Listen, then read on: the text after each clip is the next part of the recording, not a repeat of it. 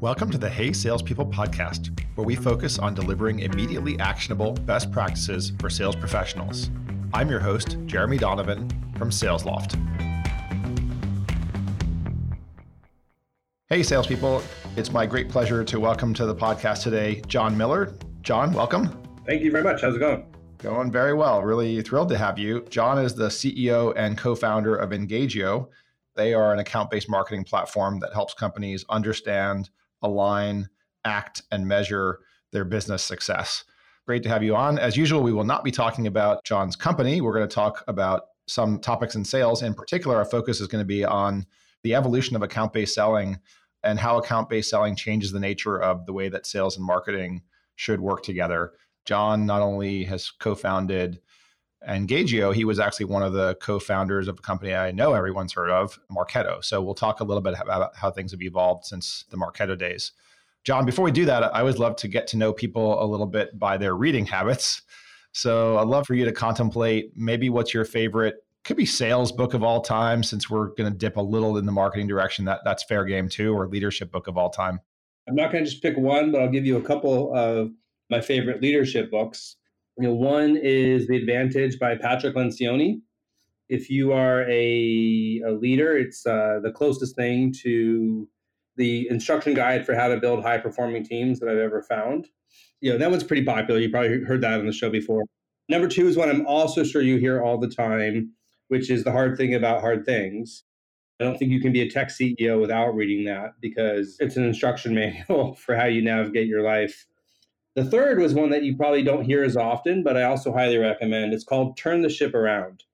It's by a USS Navy submarine captain. And it's really the story of how he took his boat and all the sailors on the boat and really turned them into an empowered workforce. And it's interesting because you think a nuclear submarine is something where command and control pretty much is required. But he was able to just make some behavioral changes to keep the control that was necessary, but to empower the team. And the number one thing that they did was they embraced the concept as they talk, starting with the phrase, I intend to. In other words, don't go to your boss and say, may I do this? Or, can I have permission to do this? Instead, go to your boss and say, I intend to do this. And then the boss's job becomes one not of giving permission, but of exploring and asking questions. And then the best employees start to predict and anticipate the questions their boss is going to ask. So instead, then they say, I intend to do this because of X, Y, and Z, et cetera, et cetera. And when that happens, they're truly empowered. All the boss has to do is say, great, make it happen. I'm so glad you brought that book up, and you described it better than I could. It is that whole thing about I intend to do X, and then adding the detail because of, and then the decision maker, in that case, the submarine commander, can just say approve. So yeah, I strongly support all three of your recommendations. Let's transition into the topic of the day. The best way to start this is to actually kind of wind the clock back to 2005 and maybe even before that, when you and your co-founders started up Marketo. What was the world of selling like when you started that? Back then, in some cases, a lot of companies still looked at marketing as the people who made color brochures and threw parties. Sales was kind of off on their own without a lot of support from the marketing team. What was happening in 2005 is, if you think about it, Google AdWords at that point was a couple years old. Marketers were for the first time generating quote unquote leads at real volume, really for the first time. The opportunity for a tool like Marketo was that companies needed a place to capture those leads, store those leads, and they needed to do something with them. As companies sort of started to adopt this kind of demand generation or lead generation role for marketing, what you got was this sort of the baton handoff, I think, that we sort of all come to know and love today, where marketing might generate a quote unquote lead, pass that to a sales development rep to qualify. If it's appropriate, sales development rep would then hand it off, to a sales team. And you have this kind of like factory model of sequential processing as it moves through the system. At Marketo, that actually was pretty efficient for us. We actually built a revenue engine where the marketing team was generating as much as 80% of all the pipeline that the sales team was closing We had a little bit of outbound happening, but it was mostly, reps talking to existing customers and, getting introductions to other things. And there was almost no kind of true cold prospecting. The problem, though, is the world kind of changed in the last 13 years or so since then. I mean, we've all seen the data about buying teams getting bigger. The bigger the team, obviously, every salesperson knows, the less likely a company is ultimately to end up buying, because it only takes one veto to kill a sale. If you're taking a lead-centric approach, talking to individuals in isolation, you're kind of missing out on the fact that the buying is happening in a group. And I think if you're going to win these deals today, you have to kind of work the entire buying team. Companies are realizing the value of moving up market is another big change. The Marketo lead handoff model was, I think, really good for $15,000 deals, $20,000 deals, which is kind of what Marketo was doing at the time. As we started trying to sell to the enterprise, larger companies, larger deals, which are profitable, like those are good deals to be selling. We weren't kind of capturing those big guys. The analogy I like to use is that the demand gen model was like fishing with a net. We didn't care which small fish we caught. We just cared, did we catch enough? But the big fish didn't swim into our net, and we need to kind of find different ways to reach out to them proactively, like spearfishing. That metaphor was used very well by Aaron Ross and Mary Lou Tyler in Predictable Revenue. The one sidebar interesting thing was most people have heard of or read Spin Selling by Neil Rackham, and another one of his books that's not as well known called Major Account Selling. And I'm going to read a quote because I just read it 2 days ago, and it's kind of stuck out. I wrote it down on a sticky note because I thought it was fascinating, which is, with the increasing trend towards shared decision-making and committee purchasing, access to the full range of individuals at the focus of power is likely to become increasingly difficult. Salespeople must learn more effective indirect methods to influence these unseen but powerful people. That could have been written yesterday, but the sort of quiz of the day is, what year do you think that book was written in? Yeah, I mean, I don't know, but I know it's a pretty old book. That was 1989. So that could have been written yesterday. So yes, I do agree things are definitely changing, but it's interesting that the signals of this have been there for a long time. In many ways, back in the days when all marketing did was, color brochures and parties, I think sales, frankly, had to do more, right? And I think some of those principles were more dominant. And then we went through about a 10 or 15-year period where the baton handoff model became so hot that in many cases, I think salespeople moved away from some of that more traditional stuff. And I think that's the point you were making. In many ways, because we're realizing the limitations of the marketing lead handoff model, we're coming back to some of the kind of old sales principles as well. I actually wanted to pick up on a thread that you just mentioned before I diverged on yet another book, was this whole deal that if you're selling to the enterprise, the sales development or account-based sales development motion needs to be very different. We're ourselves at SalesLoft kind of running into that, is how do we tune, because we do run a separate enterprise sales development function. Mm-hmm. How do we tune that function basically differently than the mid-market sales development function? I'd love to hear kind of some of your thoughts on tuning differences and ways that our listeners who are responsible for that tuning, and selfishly for me, like, how do we make that better? In some ways, the bigger the account that you're going after, the more quality matters over quantity. And obviously there's a spectrum here, but I think that's kind of, a generally true thing. So I think one of the implications are, if you sell $1 million deals and there's kind of a broad buying committee of people that you're trying to touch, there's not that many of those big accounts. I think the risk of you sending, for example, a less personalized or less relevant email that causes them to hit the spam button, that risk is much more expensive. When you only have 500 companies you can sell to, a spam is much worse than it is when you have a large target market. So you have these two forces. One, you can afford to put more resource in because the deals are bigger. And two, you have to put more personalization in because the risk of an opt-out is so high. And the question in my head that pops up when you say that is like, okay, for sure, it's a bigger opportunity. You can afford to invest more in that. What are some of the things that your customers have done or that you have done, right, in leading to highly successful companies? What are some things that you have done that are good examples of that increased investment that yield? Yeah, well, so there's first of all just the obvious, more research, more relevance, more personalization. I think the best practice that I've seen across our customers is trying to not just use kind of the personal touch, but actually to deliver what the CEB calls commercial insight. But according to the ITSMA, 75% of executives said that they would respond to an unsolicited outreach if it contained ideas that are relevant to moving their business forward. And when they dug into what does moving the business forward actually mean, it said it has to have, be customized to the needs of their industry and to ideally their business. Basically, teach them something they didn't know. I'm sure you've read the Challenger Sale book. We've talked about a lot of books. That's effectively exactly what a Challenger Sale is. And that's why I use the word commercial insight. So the most effective way to prospect into these large enterprise accounts by doing a Challenger Sale type of message that teaches them something in a way that's customized to their business. Let's say I were a skeptical CRO or CMO for your business, for Engagio. Like, how would you teach me something I didn't know? What do you coach your reps to position when they engage prospects?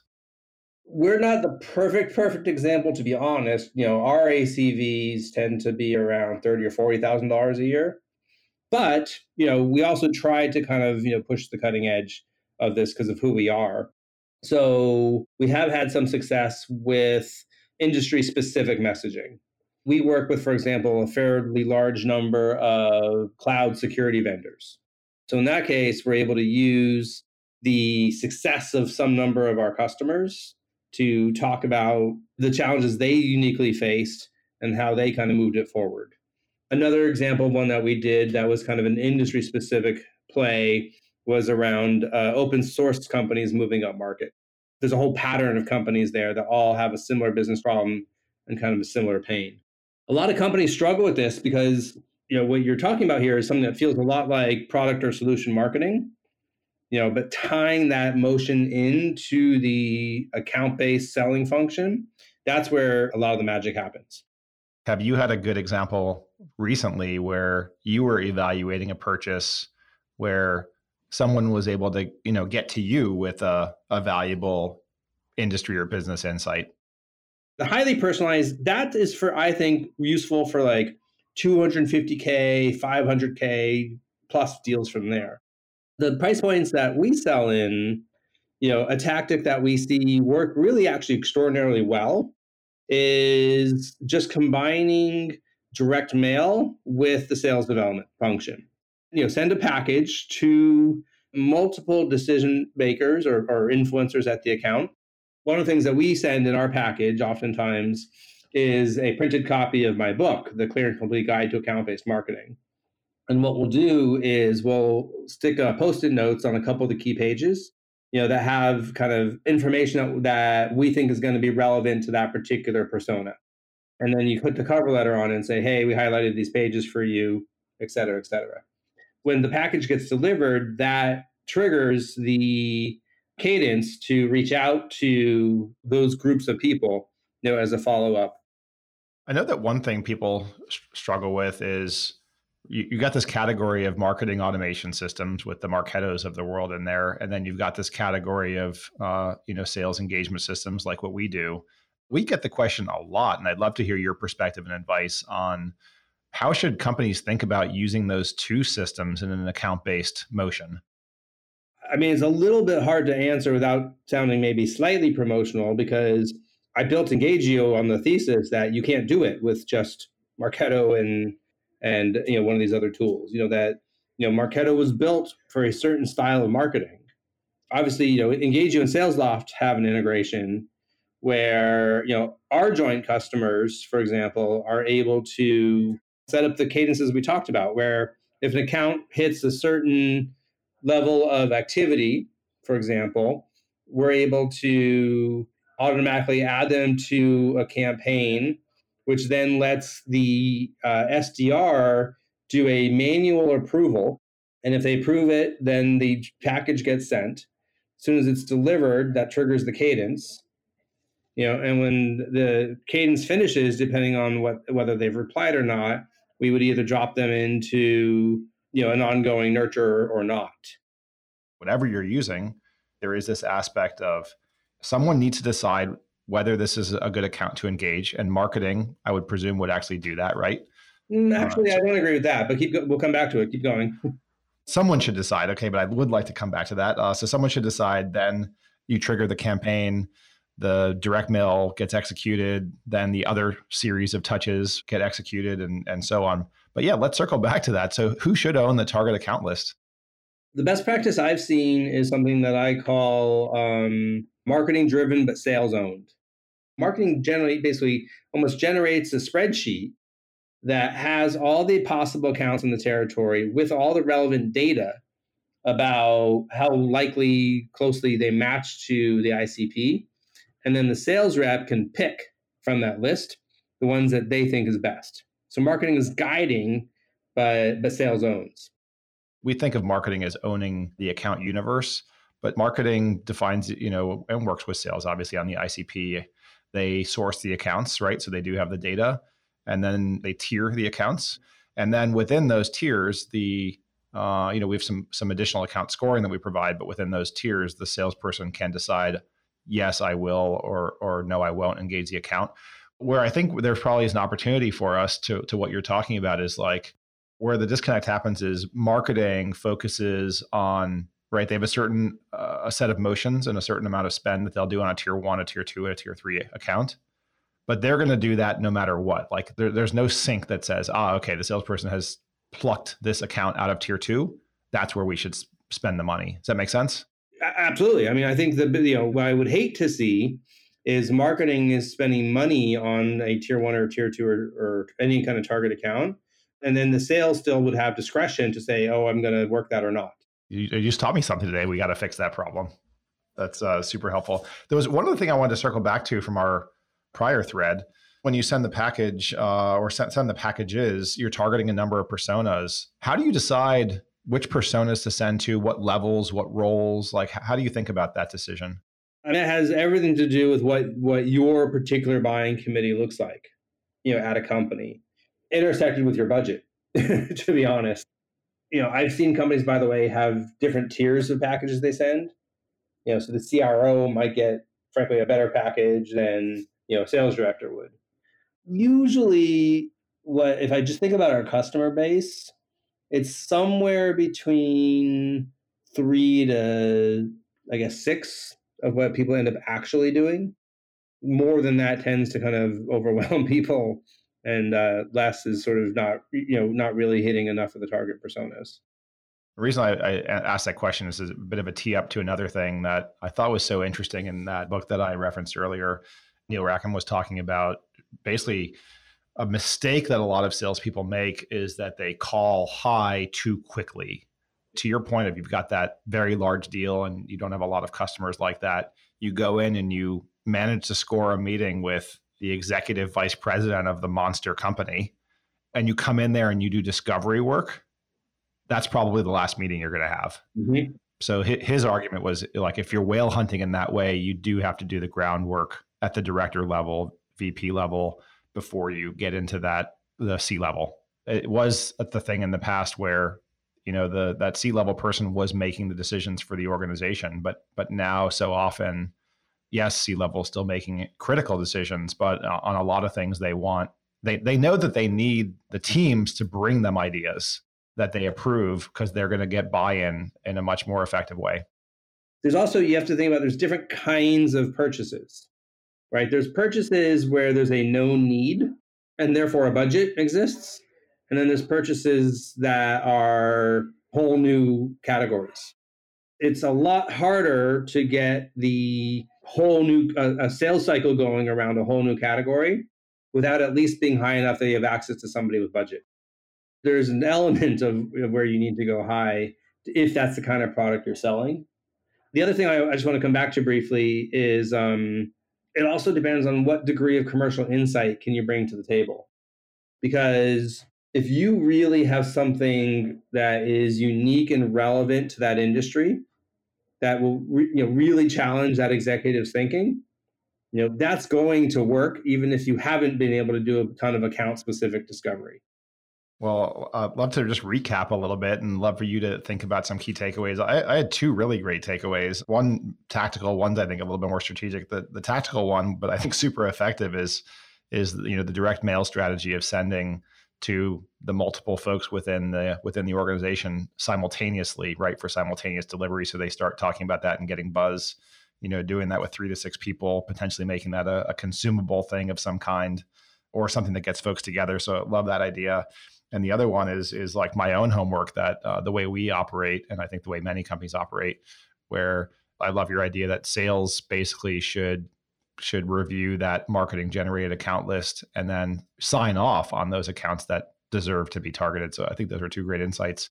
In addition to those, what would you like to leave listeners with as sort of actionable takeaway? The biggest thing is just kind of really knowing that we're speaking to a sales audience, recognizing that all of this is also requiring a pretty fundamental change in the way that you work with marketing. To be successful with all this, it's moving the mental model away from the lead handoffs, and more towards the, soccer team where people play different positions and move the ball, pass the ball back and forth as you move down the field. I think that is essential, and it's still something that I see a level of resistance to. The other thing I throw out there is the importance of really having a good view as a salesperson to what are all the different marketing things that are even happening at your accounts. More often than not, the communication isn't at the level that it should be. And so there might be a bunch of people at an account that you care about interacting with marketing campaigns, but if they're all leads, you may not even have visibility into what's going on. And so the first piece of the alignment is just getting the information flowing back and forth. It's almost like the people who are actually executing the marketing campaigns and feet on the street selling, that alignment is actually where the critical alignment needs to happen. Well, John, it was such a pleasure having you. Again, that was John Miller. He is the CEO and co-founder of Engagio. John, once again, thanks for being on. Once again, I'm your host, Jeremy Donovan from SalesLoft. Laura Hall is our executive producer. Our artwork is by Greg Klingshern. This episode was edited by Peter Lopinto. Subscribe to us on your favorite app to learn more immediately actionable best practices from our awesome guests. Thanks for listening to the Hey Salespeople podcast.